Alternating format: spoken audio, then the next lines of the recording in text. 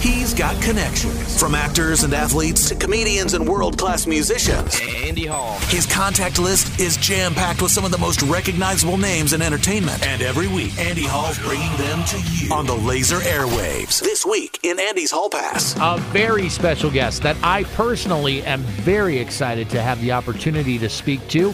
His body of work includes over 100 on-screen performances in television and film, portraying some of the most memorable characters of the 1980s and beyond, appearing in Gremlins, The Goonies, The Lost Boys, License to Drive, The Burbs, and so many more. He's also frontman of the Truth Movement, with 5 albums under his belt between 1992 and 2016. Ladies and gentlemen, he is Corey Feldman. Hello there. How are you? I'm doing well. It's an honor to share the airwaves with you. Thanks so much for your time. Oh, God bless. Nice to talk to you. Thanks for having me on. Absolutely. We're celebrating the 30th anniversary of one of many iconic films you were a big part of, one that I swear my wife can recite line by line from memory, Dream a Little Dream, and you're commemorating the occasion with a new single, the film's title track, which you've reimagined alongside Mickey Thomas of Starship fame. How cool is that? Wow, you said that so well that I want to hire you to be my personal explainer whenever I have to answer that question, because you did it so nicely. Thank you. Yeah.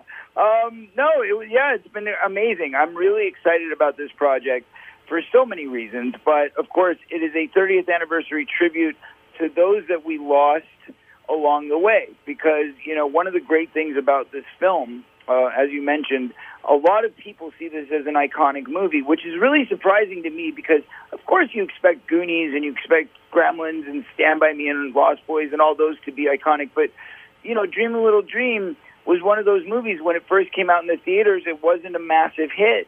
It was actually like it opened number 5 or something like that at the box office. And we didn't expect it to have legs. We expected it would just kind of disappear. And then, you know, we had this big, huge soundtrack. So it became this big hit soundtrack, but the movie didn't do so hot.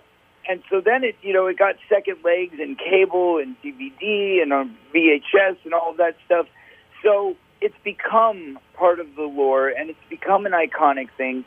And, you know, now we look back and we think about all of the amazing talent that was involved. And there was some incredible people, you know, between Corey Haim, of course, my great partner, Jason Robards, who is one of the great actors of all time, Harry Dean Stanton, who is one of the most iconic pop culture actors of all time. And, you know, all these great people, so much great talent, and then the soundtrack, which, you know, had number 1 single, Rock On, from Michael Damian, and, of course, it was my first ever single that I put out, which was on the Dream a Little Dream soundtrack, but never came out as part of the film, and that song was called Something in Your Eyes, which I did with Michael Damian. We wrote and produced it together, and the song came out as a vinyl single 30 years ago. So what I decided to do is I've got this box set I've been working on, which is called the Love Left 25th Anniversary box set, and it's for my first album, which was called Love Left, which came out 25 years ago, and actually featured some of the music from Dream a Little Dream 2. And we figured it would be a good idea, since it's the 30th anniversary of the original movie, to include the single, which nobody's ever been able to buy since it first came out. So Something in Your Eyes and Dream a Little Dream, we decided to put out together as a reboot. So Mickey Thomas and I got together after 30 years and did this song together in an all-new way, and it's very inspired, I guess that's the best way to put it, but very rockin' and full of energy and a lot of fun. And so we put out the single, and on Record Store Day, we're actually putting out a version of it that's vinyl that will have my original song, Something in Your Eyes, with Michael Damian on the B-side.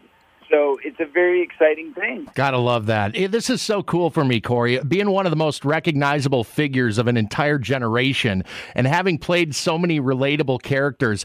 Do you find that most people, when they get an opportunity to interact with you, tend to treat you like an old buddy that they've known for years? And is that an uncomfortable thing for you in any way? Well, it's either that or sometimes they just kind of like slur and dribble on themselves a lot, and they go, no, I'm just joking. They don't do that at all.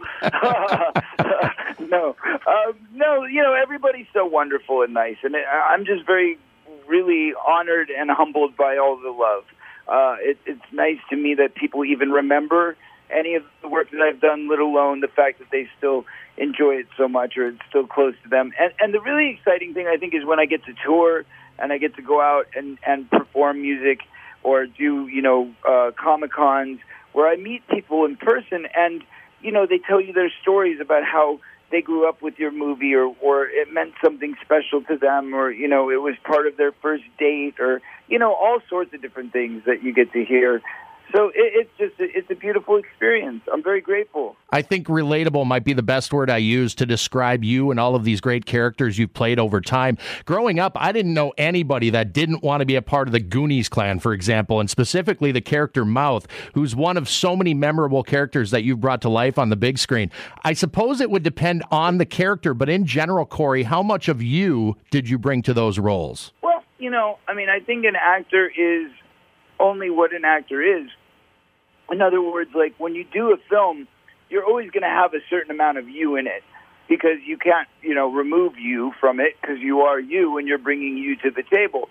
But that said, the further we can kind of adapt other frequencies or other nuances or other subtleties from, whether it's a character we're trying to study or it's a character we're creating to, kind of envelop us as a human to make it more of this other thing than it is us. And that's really the trick and how to find the balance. So I think as a kid, I was more of just like the average kid, where you tell me what to say and I would say it. And if you told me I had to say it funny, then I would say it funny. And I was very good with comedic timing, so I was lucky, in that sense. But, the rest of it, I feel like a lot of it was luck, and a lot of it was just natural because I was meant to be an actor or whatever. But when you get older, that's when you really start honing in on characters, and you really start getting to craft something that's a bit more meaningful and also a bit further removed. Because once you start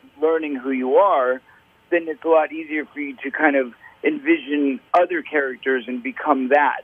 So if you watch my later work, I think you'll see that there's a lot more stretch, a lot more departure from my average person to what I become in the characters that I play these days, for example, as opposed to what I did when I was a kid. And I think the beginning of that transition really was Dream a Little Dream. Because if you look at all of my work up until there, a lot of it was just kind of this angry kid, which, obviously I did have a rough childhood, so a lot of that came through in my work. You can see it in my eyes and stuff like that. But as far as my personality, a lot of it was very close to who I am.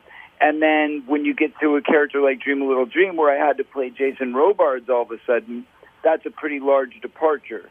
So now I was actually having to, character study and become something other than what I was. Sure, that's fascinating. You've been very open and honest about your difficult upbringing, Corey, and I certainly don't wish to belabor that point, but I have always been curious. How did you find ways to derive happiness or satisfaction from performing when developing those skill sets was at times a very painful experience for you as a child? Well, that's a very good question, actually. I like that. To be honest, it wasn't the actual development of the skill set that would make it uncomfortable as far as the actual imagination part of it. Because obviously the labor of it, being locked in a room and being told that you can't eat or you can't play or you can't do anything fun until you've done your work, no 3-year-old or 4-year-old or 5-year-old wants to hear that. And obviously that's not proper behavior to treat a child that way because children aren't supposed to do that. They're supposed to go enjoy their lives.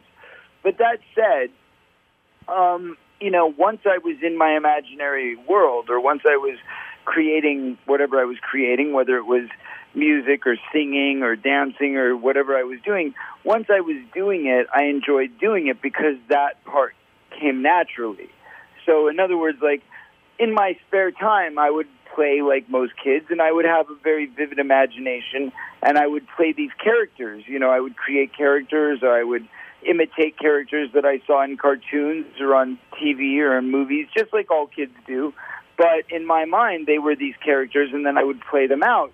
And the only difference is that I started doing it as a job, on television. But, most kids still have that imagination. So I think it was just taking that same imagination and just putting it to work. Corey, I can't thank you enough for this time. I'm a massive fan of yours. I always have been. Thank you so much. This was a big thrill for me, and I hope we can do it again sometime. Hell, if you're looking for a guy, come find me. I would love to, and you know what? I'll be on the lookout. All right, my friend. Take it easy. Thanks again for the time. Thank you, pal. Appreciate it.